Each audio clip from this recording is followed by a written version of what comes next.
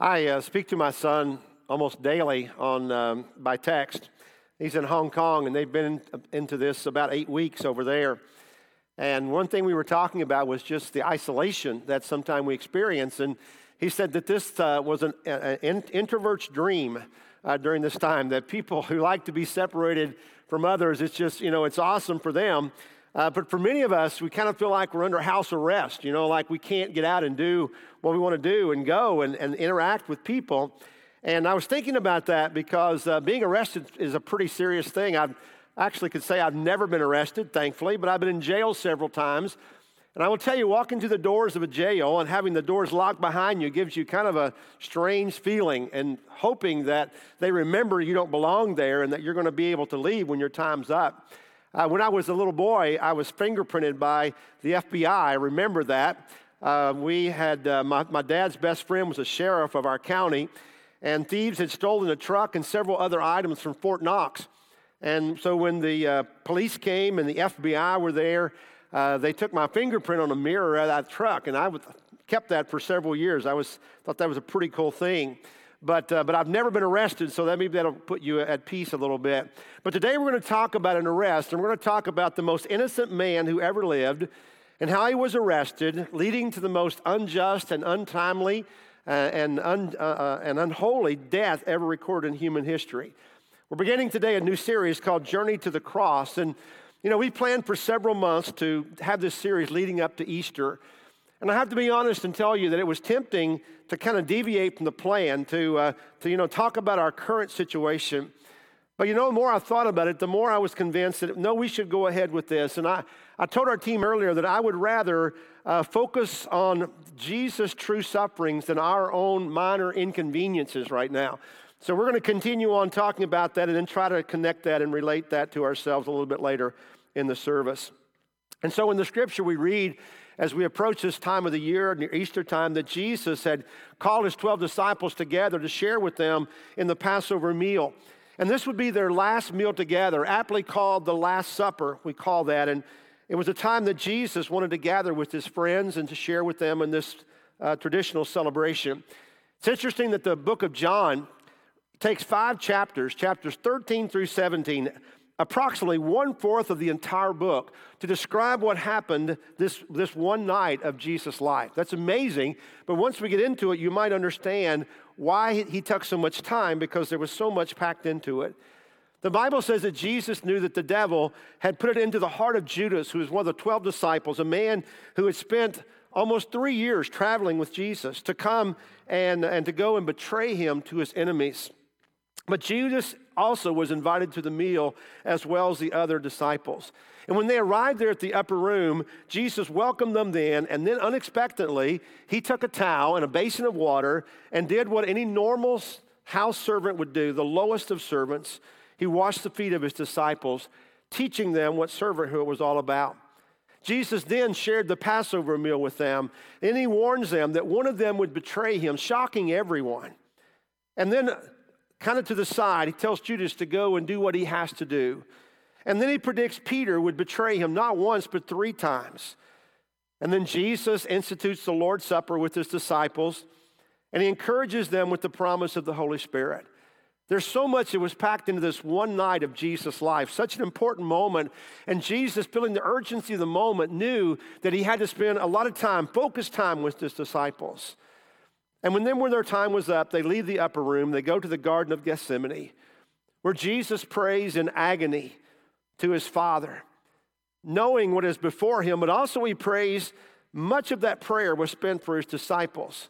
Jesus knew what was coming upon himself, but he also knew what would come upon his disciple as well, and he agonized over that, and he suffered to the point, the Bible says, that his capillaries burst, causing a mingling of blood and sweat. This prayer is known as the high priestly prayer of Christ, praying for the church, in fact, praying for us today. But his disciples, unfortunately, slept through the entire prayer. And as Jesus prayed and spent this time in agony with the Father, his prayer is suddenly interrupted by an approaching crowd of people. And I'm going to read this account. I'm going to read from a book called One Perfect Life, which basically is a composite harmony of the 4 Gospels. And so it would be difficult to follow along just in one account of the Gospels because this kind of brings them all together and gives us a full picture of what happened that night. It says, and immediately while Jesus was still speaking, behold, a great multitude with swords and clubs came, and he was called Judas, one of the 12, went before them and drew near to Jesus. For Judas, who betrayed him, also knew the place, for Jesus often met there with his disciples. Then Judas, having received a detachment of troops and officers from the chief priests and the scribes and Pharisees and elders of the people, came there with lanterns, torches, and weapons. Now his betrayer had given them a signal, saying, whomever I kiss, he is the one. Seize him and lead him safely away.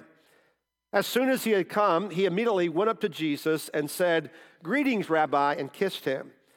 But Jesus said to him, friend, why have you come? Judas, are you betraying the Son of Man with a kiss?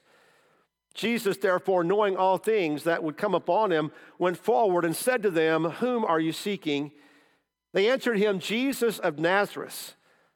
Jesus said to them, I am he. And Judas, who betrayed him, also stood with them.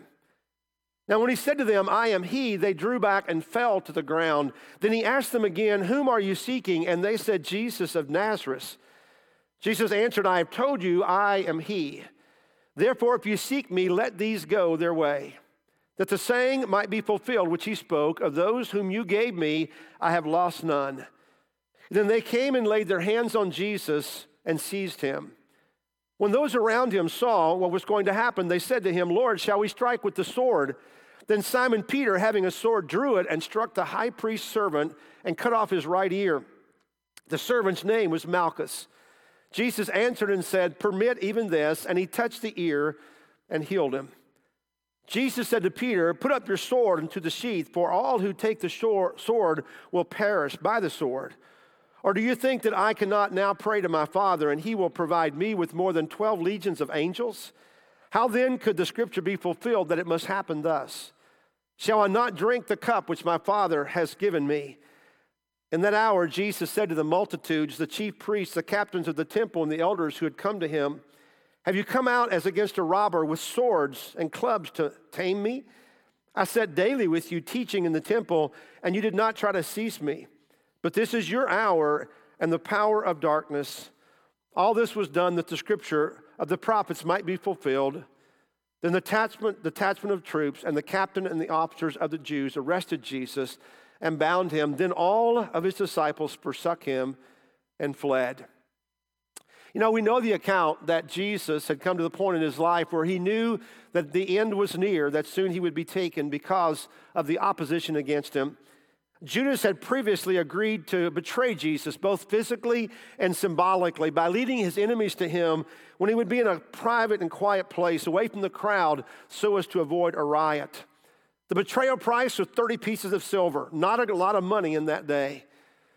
But Judas knew that Jesus and his disciples would be at their most vulnerable point following this long evening of being together of the Last Supper. He knew that more than likely they would go to the Garden of Gethsemane after the meal where Jesus would pray. And so whenever Jesus had his brief interaction with Judas at the Last Supper and dismissed him to go do what he had to do, he went directly to Jesus' enemies and he made final plans to deliver Jesus to them. He led a large detachment of soldiers and armed men to go and find Jesus. The words used here describe anywhere from 200 to 600 men made up of the officials of the chief priests and Pharisees, temple guards, and even a group of Roman soldiers. They carried torches and swords and clubs and other weapons to go find this unarmed, innocent man. The Bible says there that Judas stood with them. I think that's really ironic because once Judas had stood and followed Jesus Christ, but now he was solidly standing with Jesus' enemies. I believe that goes to show just how easy it is for a person who might seem to follow Jesus Christ, at the same time be very far from him. Judas had spent 3 concentrated years with Jesus. He had heard all of his teaching. He had seen all the miracles. He had absorbed the love of Jesus. He knew Jesus personally, intimately, and then he turned his back on Jesus. He heard, but he didn't believe. He observed, but he didn't accept.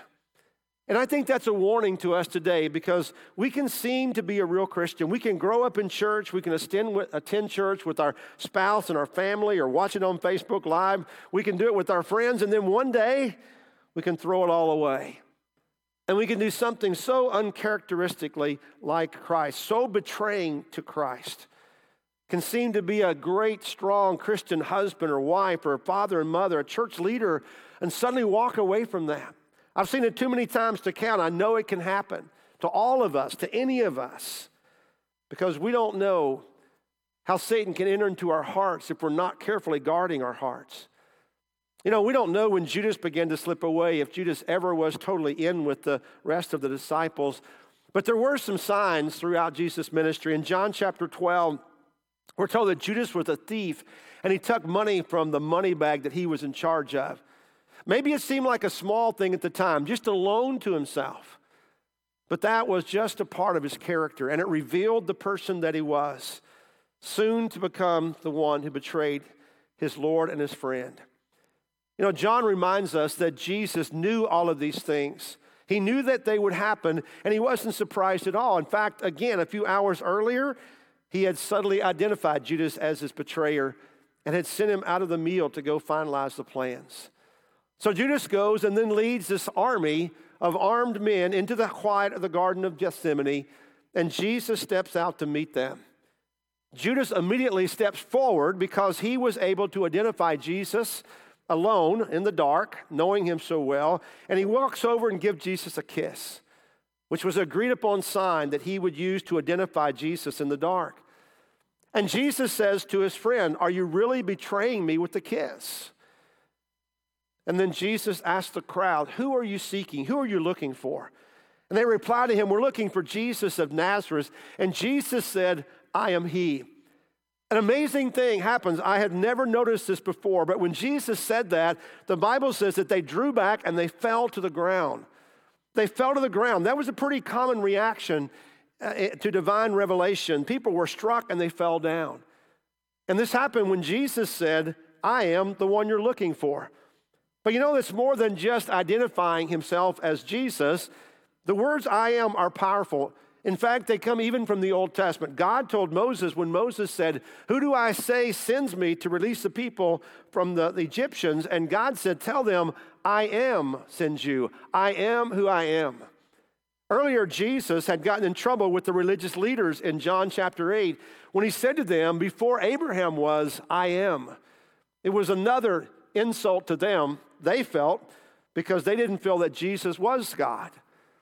But maybe this remark, not only knocking them to their feet, but also it stunned them, but then reminded them of the mission that they were on. That Jesus was committing blasphemy in their eyes by claiming to be God. It was a powerful statement that knocked them down. They stand back up. Jesus asked them once more who they were looking for. It was one last chance, I think. Maybe one last chance for Judas to come to his senses. Maybe one last chance for these officials to recognize who Jesus really was. But you know, the moment passed.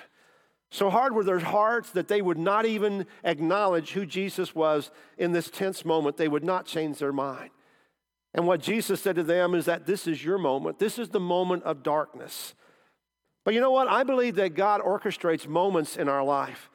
God gives us moments when we're faced with the truth and we have to decide, what are we going to do with Jesus? Do we believe this is the Son of God? These people that night had the truth right in front of them.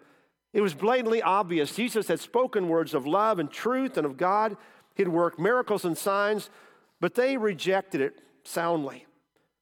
You know, the Bible says that God isn't willing for anyone to perish, but that everybody should come to repentance.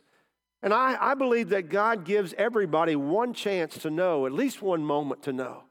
But if God gives you 2 moments to know, then you really need to respond, because many people may never get that second opportunity.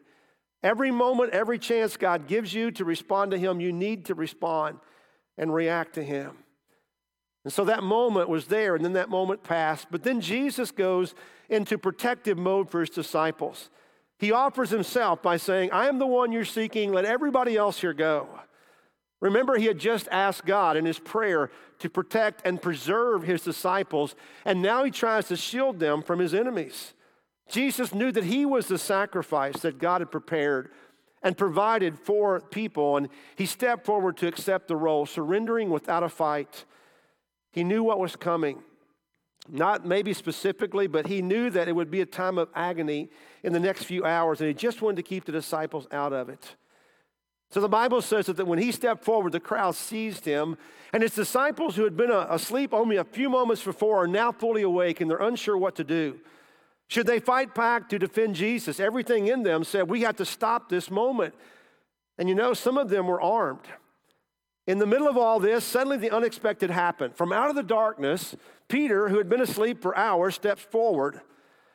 Well, maybe it wasn't so unexpected, to be honest with you, because Peter was the bold and impetuous leader of that group. If anybody was going to do something dumb and ratchet up the tension right now, it was going to be Peter. Peter whipped out his sword, and he sliced off the right ear of Malchus, the servant of the high priest.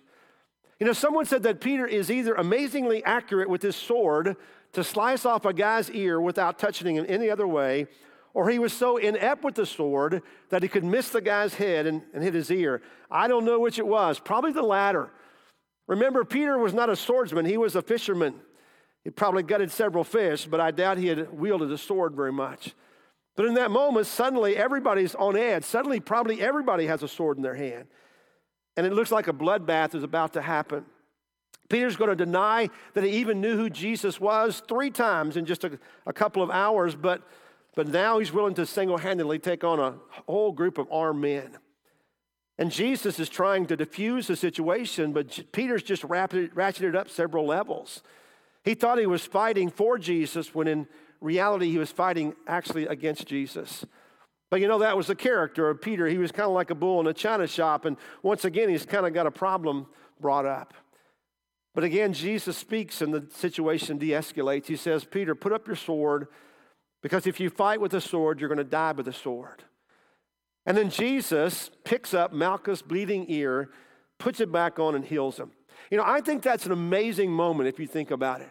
With all the tension that's going on, everything that's happening, Jesus knowing what's before him, Jesus under arrest, basically, he stops to heal a man's ear that he didn't even know. I think that tells us that people matter to Jesus no matter what. It's also interesting that of the 4 gospel writers, only Luke, the doctor, mentions that he was healed. I guess that kind of makes sense, doesn't it? But Jesus reminded them that if fighting was the best option, he would definitely have a hand in that. That he, in fact, could call down 12 legions of angels. By the way, that's like 72,000 angels that could come down. I think they could probably have stopped everything, since back in 1 Kings chapter 19, we're told that one angel killed 185,000 soldiers in one night. So it really wasn't a battle that Jesus was needing or an army that he was looking for. And it wasn't physical at all that was engaging. In fact, Scripture had said and predicted that this would happen in this very way, his betrayal and the circumstances of it. And Jesus knew that he could not resist. He must go with them and drink the cup of suffering the Father had given him. The cup of suffering is what he called it. And that's why he was willingly going with them. And you know, he tells them, you know, guys, you didn't have to come and do this in the middle of the night. And we could have done this anytime. I visited and talked with you every day in the temple. We could have done this anytime in daylight.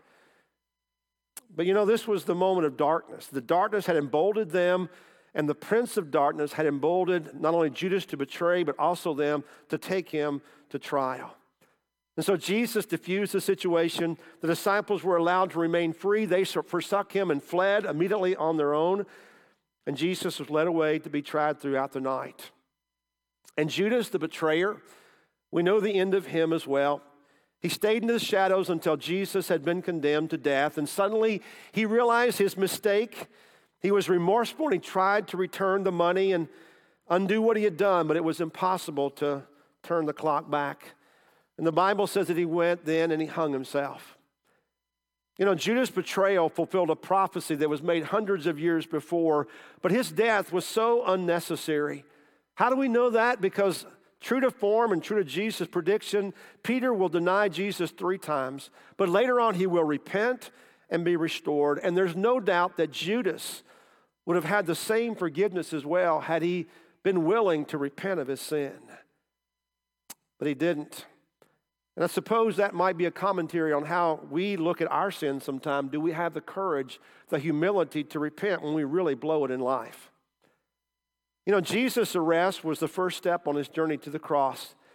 And next week we're going to take the next step and talk about the trial that occupied most of the night in front of the Jewish chief priest and the Sanhedrin.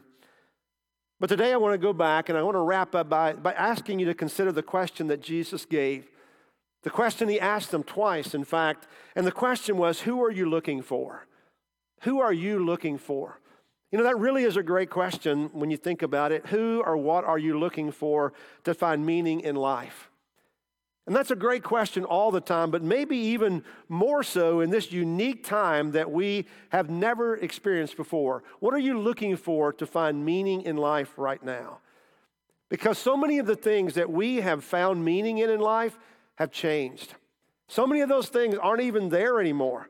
I mean, we have a busy life. Many of us find our meaning in our busyness of life, but most of us have slowed down quite a bit.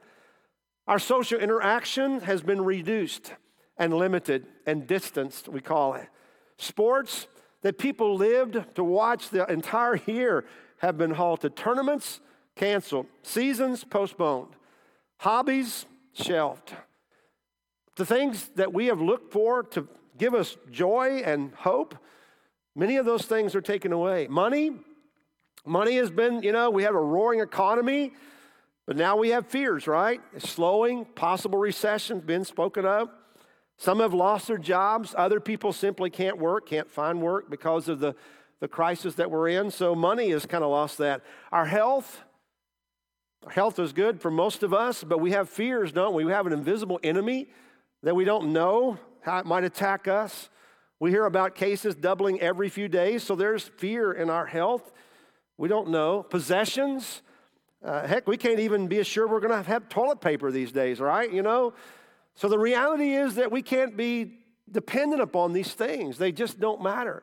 What are you looking for to find meaning in? So many things we took for granted these days have been affected, even our worship services together. Guys, now is a great time to stop and evaluate and examine life. And let me ask you this. Have you examined seriously Jesus Christ? Have you examined him? He is the only answer, not only to life, but also to these trying times and these moments. It's time to turn to Christ and turn from the other things that we've found meaning in. And I believe that is a lesson for us today, to find meaning, to find purpose. While we feel like that we've been inconvenienced in some way, let's think about what Jesus did to give us life, and let's embrace him. Let's embrace him. Let's recommit our lives to him. I've thought through this, and I've thought, what do we learn from this time? We learn how to love people, maybe in a different way, but we also learn how to come to God, because in times like this, historically, down through time, in times like this, we run to the only source that we have. We run to Christ. We run to God and we embrace him and we reach out to him. We repent of our ways, our sin, but also our apathy. And we just cling to God because he alone can give us hope and can give us strength. And all of that only because of Jesus, the one that God gave to us for us to have eternal life.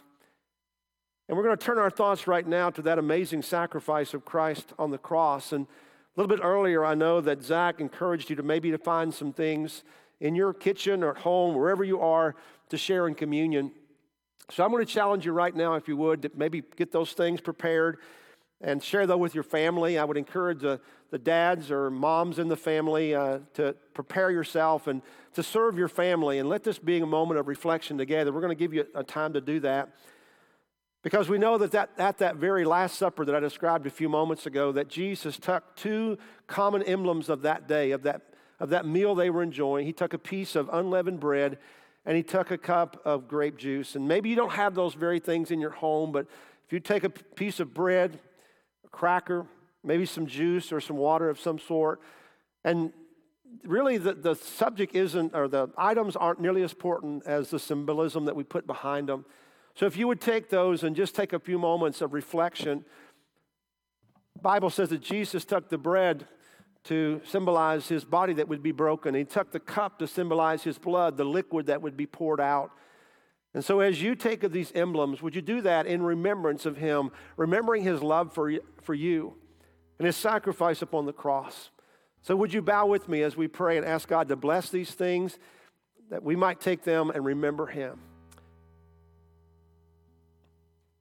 Heavenly Father, we thank you for this day that you've given us. Lord, as we come to this time of a very sober remembrance of what Jesus endured for us, we know that the arrest, Father, as unjust as it was only the beginning that would lead to a night of terror and then to the next day of sacrifice, horrifying death for Jesus.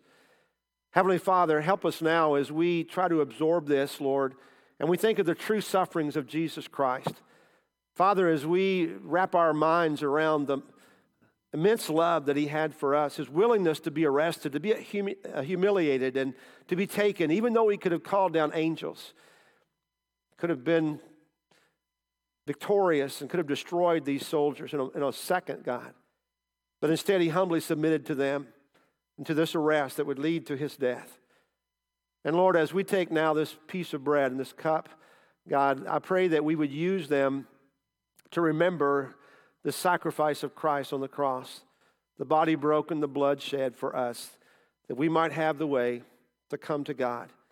So Lord, may we take these emblems and this moment in reflection and in worship of you. Father, draw us close to you through them. I pray these things in Christ's name. Amen.